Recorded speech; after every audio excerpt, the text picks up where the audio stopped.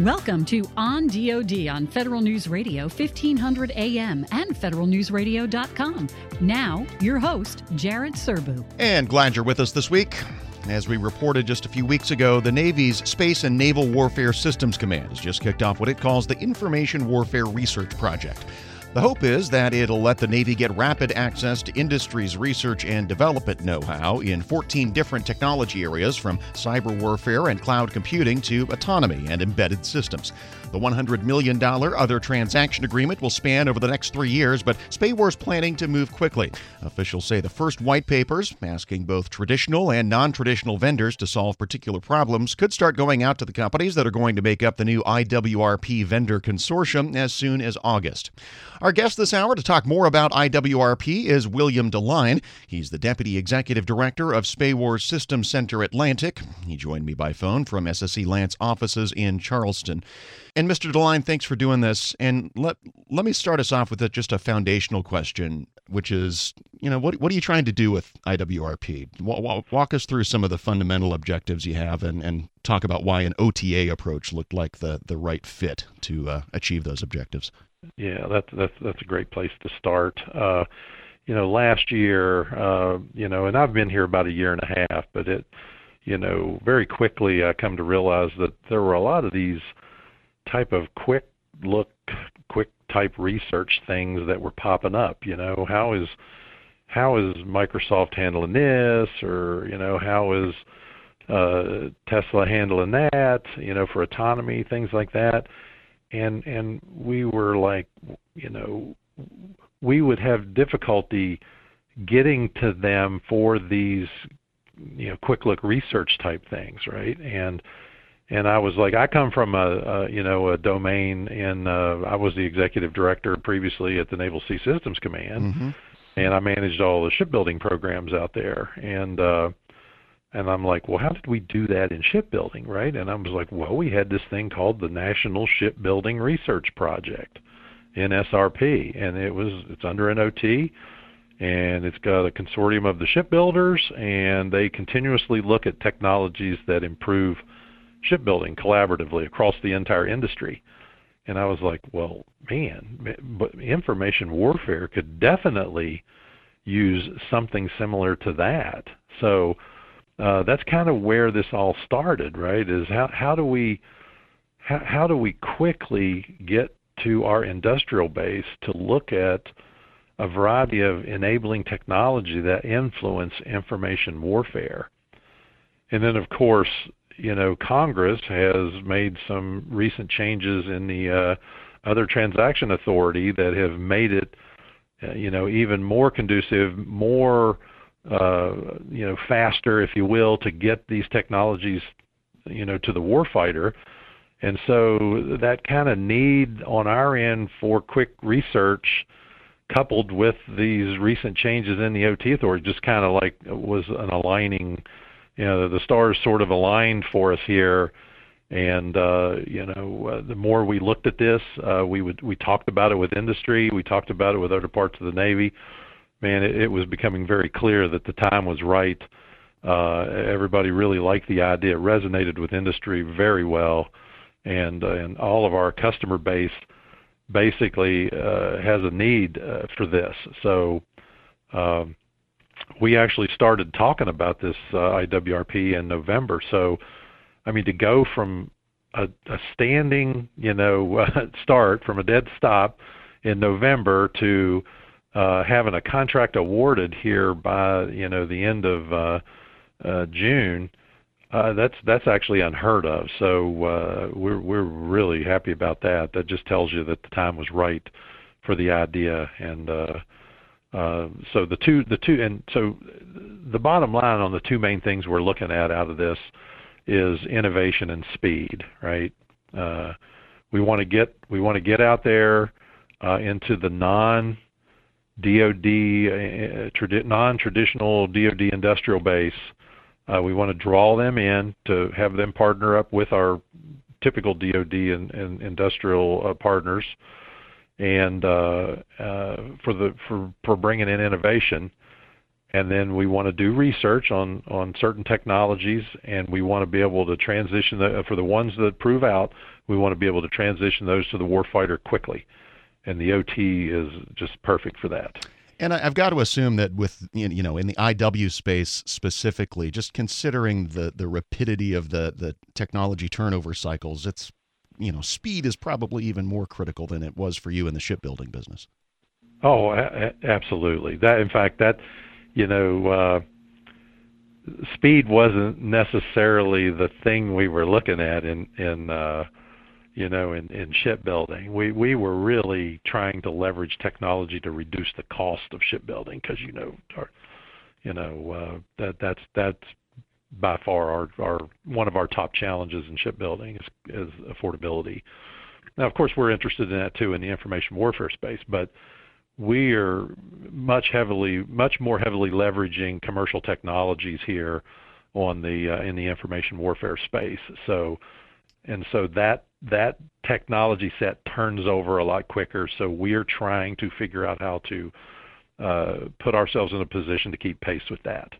So when it comes to the authority to use OTs, there's a bunch of different ways to skin that cat. I think there's the DIUX model with their commercial solutions opening, and then there's the consortium model that you guys are going to implement or are implementing now. Why did the consortium approach make sense to you? Well, I think it was I think it was from two standpoints, right? I mean, the consortium, gives you the ability to go execute orders. So you got a program out there, and they're having trouble with some particular aspect, some piece of their technology is not working, and so you can quickly get into the consortium, ask them for ideas on how to solve that, and that's really good. Now you can do that outside a consortium, but the other thing the consortium really does, and NSRP was like this, right? If you set this up right, and you can encourage unsolicited, suggestions for technology advancements, right, and research, because you don't always know what you don't know, right? And so what we're trying to do is encourage this two-way thing. We're going to place orders into the consortium, but we want the consortium to also feel like they can bring unsolicited research to the table that we could consider, and now we have to figure out how to resource that, right? There's got to be resources there. On the customer order thing, that's easy. The money will come in, we'll place the order, and it'll get paid for, and that's good. But the unsolicited part, there has to be money in place, and the industry has to see that there. Otherwise they're not going to want to play in that domain. And we're working on that right now of how to do that.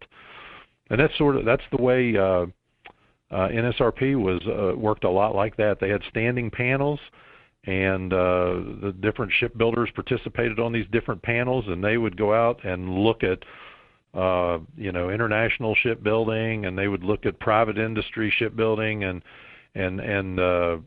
commercial shipbuilding rather, and they would bring things to the Navy and say, hey, we think that we ought to make an investment in this.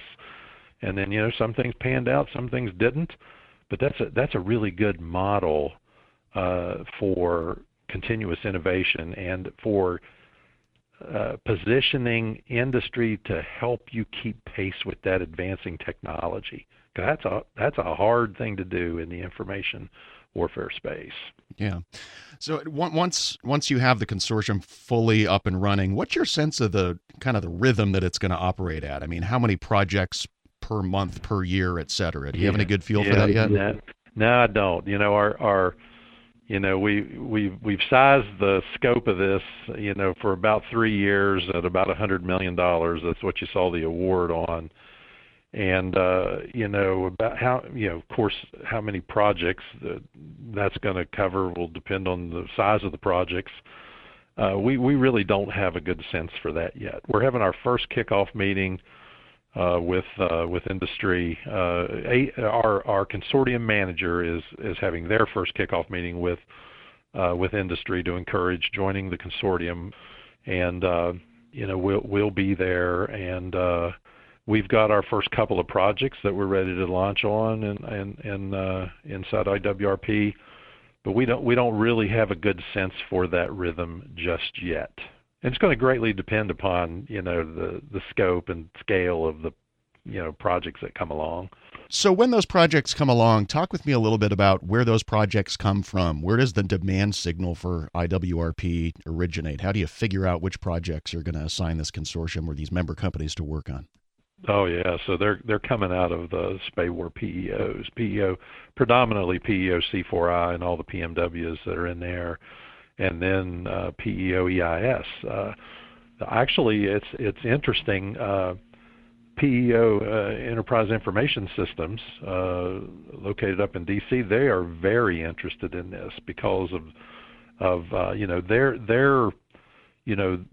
their industrial base is very heavily dependent on the commercial industry because of they're into business systems and enterprise resource planning tools and admin networks and things like that, and so they see this as a way to get to that non-traditional DoD type industrial base, and to bring in technologies very quickly. So they've actually shown the most interest in this so far, but there's going to be a lot of interest out of PEO C4I as they move through their programs of record as well. Bill Deligne is the Deputy Executive Director of the Navy's SPAWAR Systems Center Atlantic in Charleston, South Carolina. We'll come back and talk more about the new Information Warfare Research Project after a quick break. This is On DoD on federalnewsradio.com and 1500 AM. I'm Jared Serbu.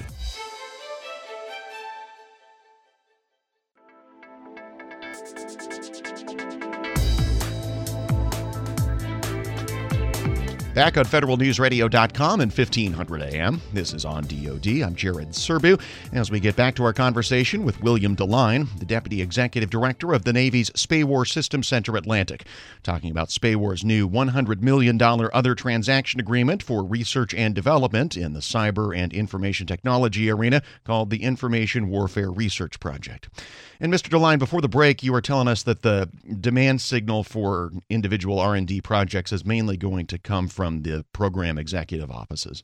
So let's talk about what actually happens when you get a statement of need from a C4I or from an EIS. How does the process actually work, and how long do you expect it'll take to get from, again, that initial demand signal to some kind of prototype? Yeah, so the kind of the guide rails we've laid out is we'll have problem statements come in. We'll turn those over to our consortium management firm. They will issue a request for and solicit white papers out of the research papers out of the consortium.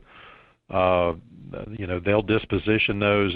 They'll get in some number. Not every company in the consortium is going to have submit a proposal on every topic. So but there'll be some number come in. The research company will, or the management firm will help us disposition those, and then the government will have to take those and look at them and say, okay, these three here are the most promising.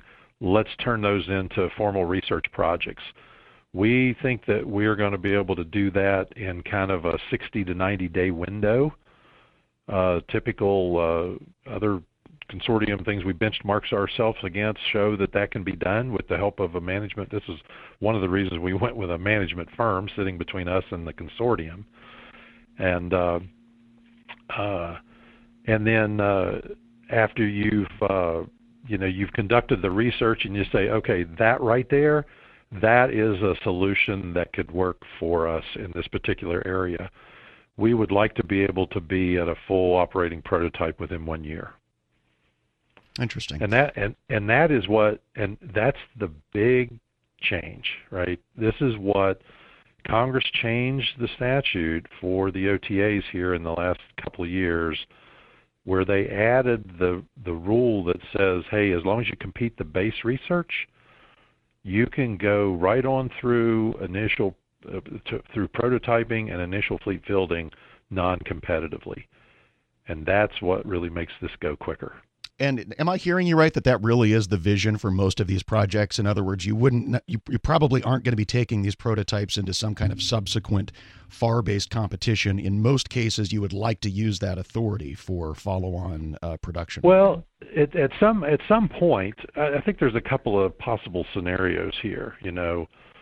At some point, I mean, if it's a disruptive technology, of course, it will have to transition out of this OT domain and into a FAR-based domain to do a full rate production kind of run. Because then you're talking about setting up full-scale logistics and training and logistics support and sparing and all that kind of stuff. So you'll eventually have to get to the point where you transition into a full rate FAR-based type of production. But the other scenario I see happening is that there'll be programs of record that are already working, and we will be developing things that will be technologically inserted into those programs of record. It could be some particular aspect of how they're doing cyber defense inside that system, or how they've set up data structures, or it could be just a variety, how they package technology for the warfighter. It could just be a great variety. I see that being just as likely a scenario as this thing being a method to improve and modernize current existing programs of record. You've mentioned the importance of reaching out to non-traditionals a couple times in our conversation, and I'd like to hear you say a little bit more about how you ensure that A, they're interested in being part of the consortium, and B, that work really does get directed or focused on them instead of just being kind of another backdoor way to give more work to the primes who know how to use the FAR. Yeah, well, the statute is pretty clear on the small business participation in this, right? And the way the cost sharing rules, and I'm not the expert in this, but the way the OTA is set up, I would really have to have our contracts lead explain all this. She's the expert in this, but it's set up to really favor that non-traditional partner coming in and participating in this, and I think that's another job of our consortium manager, right? That's why we've hired them. That's what's in their base statement of work, is getting out there and making sure we're reaching out beyond the traditional base. And now we want them to partner up, though, right? Because a lot of these companies, well, why aren't they doing business with the DoD already? Well, they might not like to. They don't like the way we pay. They don't like the way we invoice. They don't like our standards for cost accounting systems, and particularly in the small business domain, it's sometimes tough for those companies to do business with DoD. And so bringing them inside the consortium, they can partner up in different ways, and I think those things will form and up and go away over time, depending on the technologies. But I think this is set up very well, and it very much incentivizes and enables those non-traditional industrial members to come in and play in this environment. Let me ask a question about the consortium approach that kind of makes people in my line of work nervous, which is that to us, the whole thing looks like a black box that we can't see inside. So, we never know when a solicitation is issued. We never know when an award is issued. We never know exactly what problems you're working on. And I'm just curious, is that by design? Is that a feature? Is there some amount of discretion that you guys feel is needed to make this process work properly? Or is that just that level of opacity is just something that's there, but not really by intention? Well, no, I don't. I've never seen it that way. The one thing about these consortiums and what we strive to do on the intellectual data that comes out of this is, we want the government to own as much of the intellectual property as possible, right? Because when we develop something in a consortium, we want the whole consortium to benefit from it, right? Now, you got to leave room for negotiation in there, because some companies, they've developed something, they consider that a crown jewel, and they want to hang on to that, right? So we can negotiate that. But our desire is that if we're creating something, we're packaging something, we're evolving something to work in one of our programs, we want to own that data, we want to own how that's done, and we want our entire industrial base to benefit from that. And I mean, that is what I'm used to in working in consortiums, and then all the technical data that comes out of the work that's done in there, the research, because that's what this is really about, right? This is about innovation. This is about doing research. That's what the Information Warfare Research Project. That's why we titled it that, and we want to stay focused on that. Innovation. You take a look at a lot of things. It's not all going to work out. And then, but you're going to come across some things that are going to really be beneficial to you, and you want to take those to the next step. And those things that you do progress in this model, you want your whole industrial base to benefit from that. That's William Deligne, the Deputy Executive Director of the Navy's SPAWAR Systems Center Atlantic. He's with us for another few minutes after another quick break. We'll talk about how the Navy plans to make sure it maintains accountability and transparency with this new other transaction agreement, the Information Warfare Research Project. This is On DoD on federalnewsradio.com and 1500 AM. I'm Jared Serbu.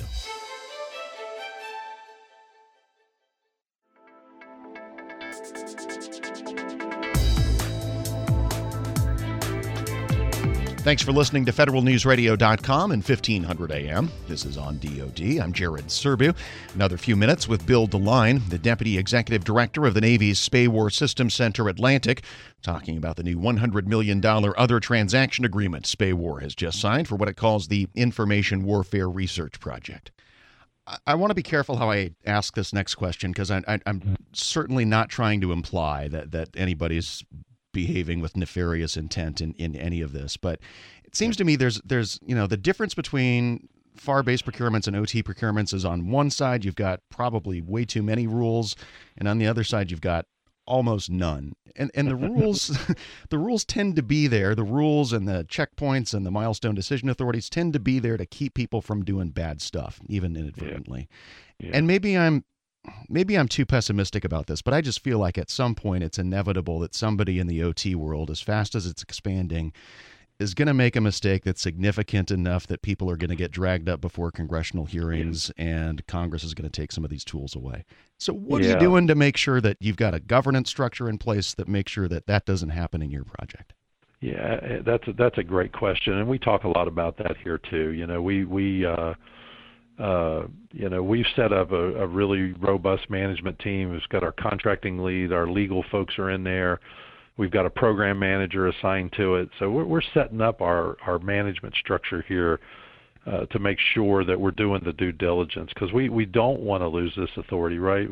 Because what you just said was what'll happen is if folks get off the ranch and they'll start to clamp down, that will just slow things down. And now we're pulling on the rope in the other direction. So we are as equally concerned about that, and we want to make sure that we keep this right. Now the other thing about this too, this IWRP and this through the other transactional authority that we're doing, it's not for everything, right? There are going to still be the programs of record, and there will still be the FAR-based procurements that progress those programs of record through, right? This is about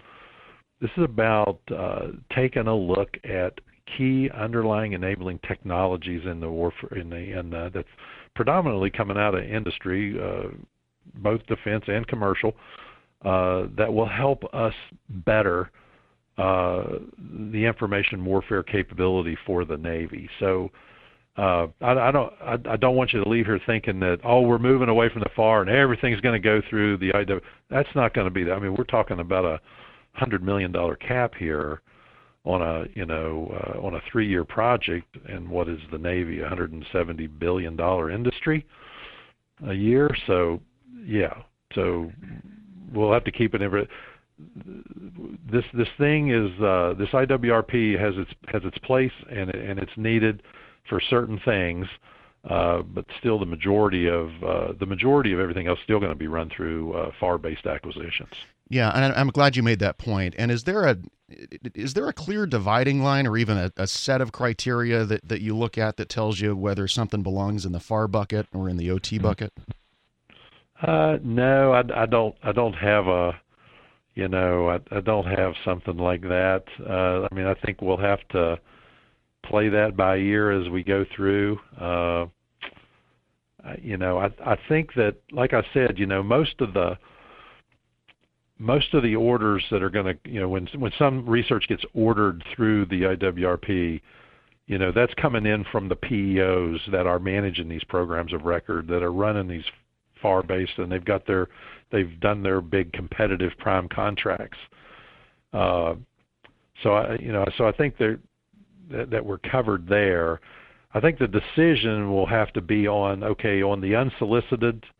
If this consortium brings something to the table and it's wow, that is really good, man, we need to turn that. Then there's going to have to be a decision. Mm-hmm. Do we turn that into a program of record and we go to a traditional FAR-based thing, or do we, for the sake of speed and getting this thing to the warfighter quicker, do we take it as far as we can inside the IWRP? We'll have to do that'll be a case-by-case basis.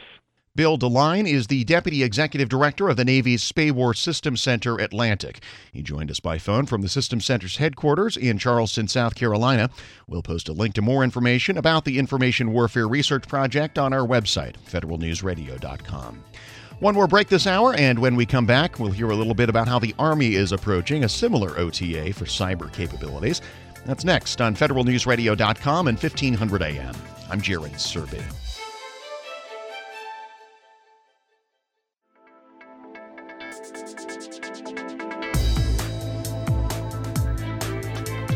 Back on federalnewsradio.com and 1500 AM. This is On DoD. I'm Jared Serbu. And to wrap up our discussion this week on other transaction authorities and using OTAs for R&D in the cyber and IT world, I wanted to revisit a little bit of a discussion we originally aired a few weeks ago with Lieutenant Colonel Scott Helmore, the Army's product manager for defensive cyber operations. He's helping to oversee an Army OTA called CRAPID. The general objectives are pretty similar to IWRP, the new Navy OTA we've been discussing for most of the hour. As Helmore told me, the Army is aiming toward 30-day cycle times for new prototypes within CRAPID, but first it had to redesign both its requirements and its acquisition processes. First of all, in order to have, if you've got flexible requirements, you've got to have some type of funding that is just as responsive to those. So the first thing that we've been able to do, working with headquarters, DA, and Congress, is we've been able to get a single budget line. And so all of our programs of record, of which there are currently going to be 11 within the defensive cyber umbrella, all of those are within one funding line by appropriation. So there's a funding line for procurement, a funding line for research and development, but there is not separate funding lines for deployable capabilities, tools capabilities, analytics capabilities within those lines. What that allows us to do is, when the requirement comes in very quickly, we can take a look at where we may have some trade space without having to go back into headquarters DA. So at the program management level, we have the ability to quickly do a trade space of something and say, well, there's an urgent requirement for analytics, as an example, which we just recently had. Let us take money from mission planning and apply it very quickly to analytics, and that can be done instantaneously. So that's one way. Now we've got the resources. Now you have to have the acquisition vehicle to do it. And so the acquisition vehicle aspect of it is what got us to look at other transaction agreements, as well as working to build a dedicated support acquisition cell, contracting cell, via Rock Island Contracting Office. And with them working out a process whereby we have a code basically that tells if this was a urgent requirement, we use a certain code word for it, and that means within 72 hours you need to have a contract awarded of some kind to it. Then we have another one that's basically at 45 days you must have a contract awarded in support to it. So we have a tiered contracting code level that allows the contracting office to understand the warfighter's priorities. Then under the OTA process, what we found is we really needed a way to collaborate. The fastest way to help industry understand what the government needs is to have a lot of communication with them. And that's what really led us down the pathway of looking at other transaction agreements, is that ability to freely collaborate with industry and not feel that we are in a situation where there's a conflict of interest. And that's what led us down the pathway of a consortium approach as well, using a consortium as a group that we can freely converse with together and help industry one another to point out where one industry member has as an example, a superior software and another industry member has a superior piece of hardware. We can make recommendations to them within the consortium that they come together. Then the last piece that we did to it was we determined that within the OTA process, it was still too slow. We needed to develop a process whereby it would be faster, and the way that we're doing that is by co-locating decision makers. So in traditional contracting, what happens is we send out an RFI to industry, a request for information. They come back over a couple of weeks with whatever their responses are. We digest that over a couple of weeks. Then we go back out again with a performance work statement. That takes several more weeks. Then we, in our review of the performance work statements or their proposals that come back, it takes us several more weeks of review, which goes to a contracting office, which they then review, and you can see the iteration. There's a lot of back and forth of information. If we eliminate that by putting everyone into the same environment, and I say that because it doesn't necessarily have to be the same physical space, but you put everyone into the same environment and dedicate time and resources to it, you can streamline all of your activities. And that's what we're doing under the CRAPID process, is we are putting the test people physically in the same place. We are putting the contracting folks physically in the same place. We are putting the subject matter experts, which is the user community, in this case the Cyber Protection Brigade, in the same physical space. We are putting technical SMEs in that space, and we are putting the PM.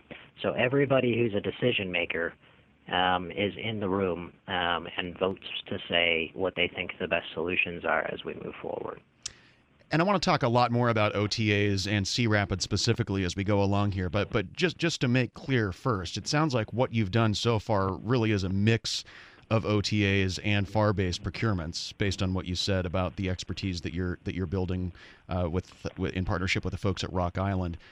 Based on the work that you've done so far, where are you finding that contracts make sense and where OTAs make more sense? Yeah, thank you for putting it that way. So really what we found is we wanted a mix of innovation and stability. And so when we talk about using FAR-based traditional contracts, that's where we were looking for stability. And what I mean when I say stability is when you have a traditional contract, you know that that contractor is going to be there for a while. You know that they're focused on a certain point, and you're going to have a long-term relationship with them. And so in this case, what we thought was the best way to do it is to focus that contractor, which we would have for every program of record, on integration. Because we always want to have a stable integration platform, someone who's familiar with our fielding environments, our users, and all of the materials, no matter the manufacturer. So for each program of record, we decided we will do a single award, which will go full and open as of right now, out via traditional FAR-based contract. But then it was, well, sometimes in those type of scenarios, we get stuck with whatever that prime contractor has for innovation. And as an example, one major defense contractor, if you award a contract to them, you may be excluding all of the good ideas from another major defense contractor, or you may be excluding all of the innovative ideas from small mom and pop businesses who really don't want to be taken over by a larger business. That led us down the pathway of saying to focus on innovation, to focus on speed of relevance, being ahead of our threats, but still being synchronized with technology. That's what focused us on, let's look at an OTA and its capabilities. And in those one contract per program of record, I imagine you also had to put a lot of thought into structuring those so that the prime contractor doesn't own the whole thing soup to nuts in perpetuity, and that anything you buy via OTAs or any other mechanism can plug in as your needs change. You are exactly right. So there's two things we looked at with it. First, as we're developing the contracts, is the government reserves the right to direct a subcontractor. Now, how do we do that is a little bit more challenging than me just saying the government reserves that right. So what we decided is we've got to reduce the contractor's risk. If we're going to tell a contractor that the government may be constantly changing the baseline on them, this meant two different things. One, it goes back to what type of contractor are you trying to select? Are you trying to select a production contractor? No, we're going to select an integration contractor who is used to their baseline changing more often. The second thing to it is it led us down a pathway of saying the government needed to create some type of a capability whereby we could already report into the contractor the risks of them integrating it. That led to the creation of a concept known currently as the forge. And so what the forge is in the CRAP process, it's the very tail end of it, which is known as the crucible event. What this is the government's facility whereby all of the current defensive cyber capabilities are physically located. So now we can plug in whatever the new piece of software or equipment is, hardware, and see how it impacts every other component, every other system within the DCO suite of capabilities. And so now we can report back to that integration contractor and basically show them what we've already started on the integration side. Okay, so you've started us down the road of talking about CRAPID, so let's get deeper into that. You've already, as I understand it, been using another OTA consortium, the C5 consortium, Consortium for Command, Control, Communications, and Cyberspace over the past year or so. Were there deficiencies in that process, or the way it was structured, or the speed at which it was able to operate? I mean, what made you decide that you need to develop your own process here? So no matter what contract we utilize or what OTA we utilize, there's always room for improvement. And in this case, that is what we found. We found a way that we thought that we could improve it, given our niche within cyber and the ability where I mentioned that we were going to create this facility known as the Forge. And so what we found with the existing OTAs and the way that they were governed or operated was that they did have the flexibility of making many of the adjustments that we required, but then it came back to the contracting office and contracting abilities within the government to make sure that we were unified with those stable contracts, which are the traditional contracts. So we wanted to roll it all under a single umbrella to help make sure that when we were trying to transfer an innovative product into our program of record contracts, that the contracting office was aware of both sides of it. So that's really what the initial phase was that led us down the creation of saying, well, we're going to move from today's current C5 arrangement and look to create another arrangement. And notice I say arrangement because the C5 can be created elsewhere under another contracting office. The C5 is a consortium. And so that consortium can be moved to a multitude of contracting offices, as an example, as well as other ones. And I just use C5 because it's who we currently have contracts with. And so then the other piece was we wanted to find a way to move into a 30-day process. And really what that was about is it takes about 30 days for us to acquire a technology. It takes us about 30 more days for us to do an operational assessment on that. So after I've decided I'm going to buy a limited quantity of it, I now need to assess that quantity and give it to the warfighter. That's a 30-day additional piece. That's 60 days overall. In general, technology is changing every 90 days is what we're finding right now. So if your contract process takes 60 to 90 days to do, by the time you've awarded the contract, it's already been subsumed by another capability. So it was, again, how do you move that as far to the left as you can, and then how do we start getting things so that we can do an urgent requirement? And to give you an example of an urgent requirement, I won't go into details of the actual requirement, but what we were able to do is using a streamlined process off the CRAPID, we were able to go from the day that Army Cyber Command gave us a requirement to the day that the contractor was notified that they can proceed forward on it was 8 days. And so, again, going from a traditional side where up till now it's been taking us several months to making awards to an 8-day award was a gigantic win for us. No kidding. So that's I assume just the prototype stage. That's not full production, but nonetheless. It is a prototype because, again, we are not currently a program of record, but I will tell you it is a very large prototype, and it was based off of a very urgent requirement. So there was a existing known prototype, and what we did was we greatly increased its capabilities as we move forward. As people know, the department now has the authority to go directly from that prototype OTA process directly into production OTAs. Do you have a sense yet of how much you're going to use that authority? I mean, if you guys find something that works out of the prototype process, is it basically a given that you're going to do an OTA production contract, or might you do something else? So our current strategy is more based off of using the OTA to find new components, new technologies, and then inserting it into the baseline programs. As I mentioned, the intent is really to have that stable contractors for the programs of record, but constantly go out for an innovative. Now, we do have the ability that if we went back to the prime integrator and said, please put this product into your system, and they came back and said that the cost would be X amount, and yet on the prototype we paid Y amount, we have the ability to go right back and to go back into production on that prototype capability. But it's currently not as our primary strategy. It's a secondary strategy that has been recognized. But even in that other scenario, if you were asking your prime contractor to insert a particular capability, you could do that without launching an entirely new, full and open competition to buy that thing. That is correct. Lieutenant Colonel Scott Helmore is the Army's product manager for defensive cyber operations. That was a short excerpt from a longer interview we aired earlier this year on the C-Rapid program. You can find the full conversation at federalnewsradio.com/ondod. Earlier this hour, we had an extended discussion with Bill Deligne from the Navy's SPAWAR Systems Center Atlantic on SPAWAR's new OTA for information warfare. If you missed that conversation, we'll post this week's program at federalnewsradio.com and in our podcast feed. You can subscribe on Podcast One or Apple Podcasts.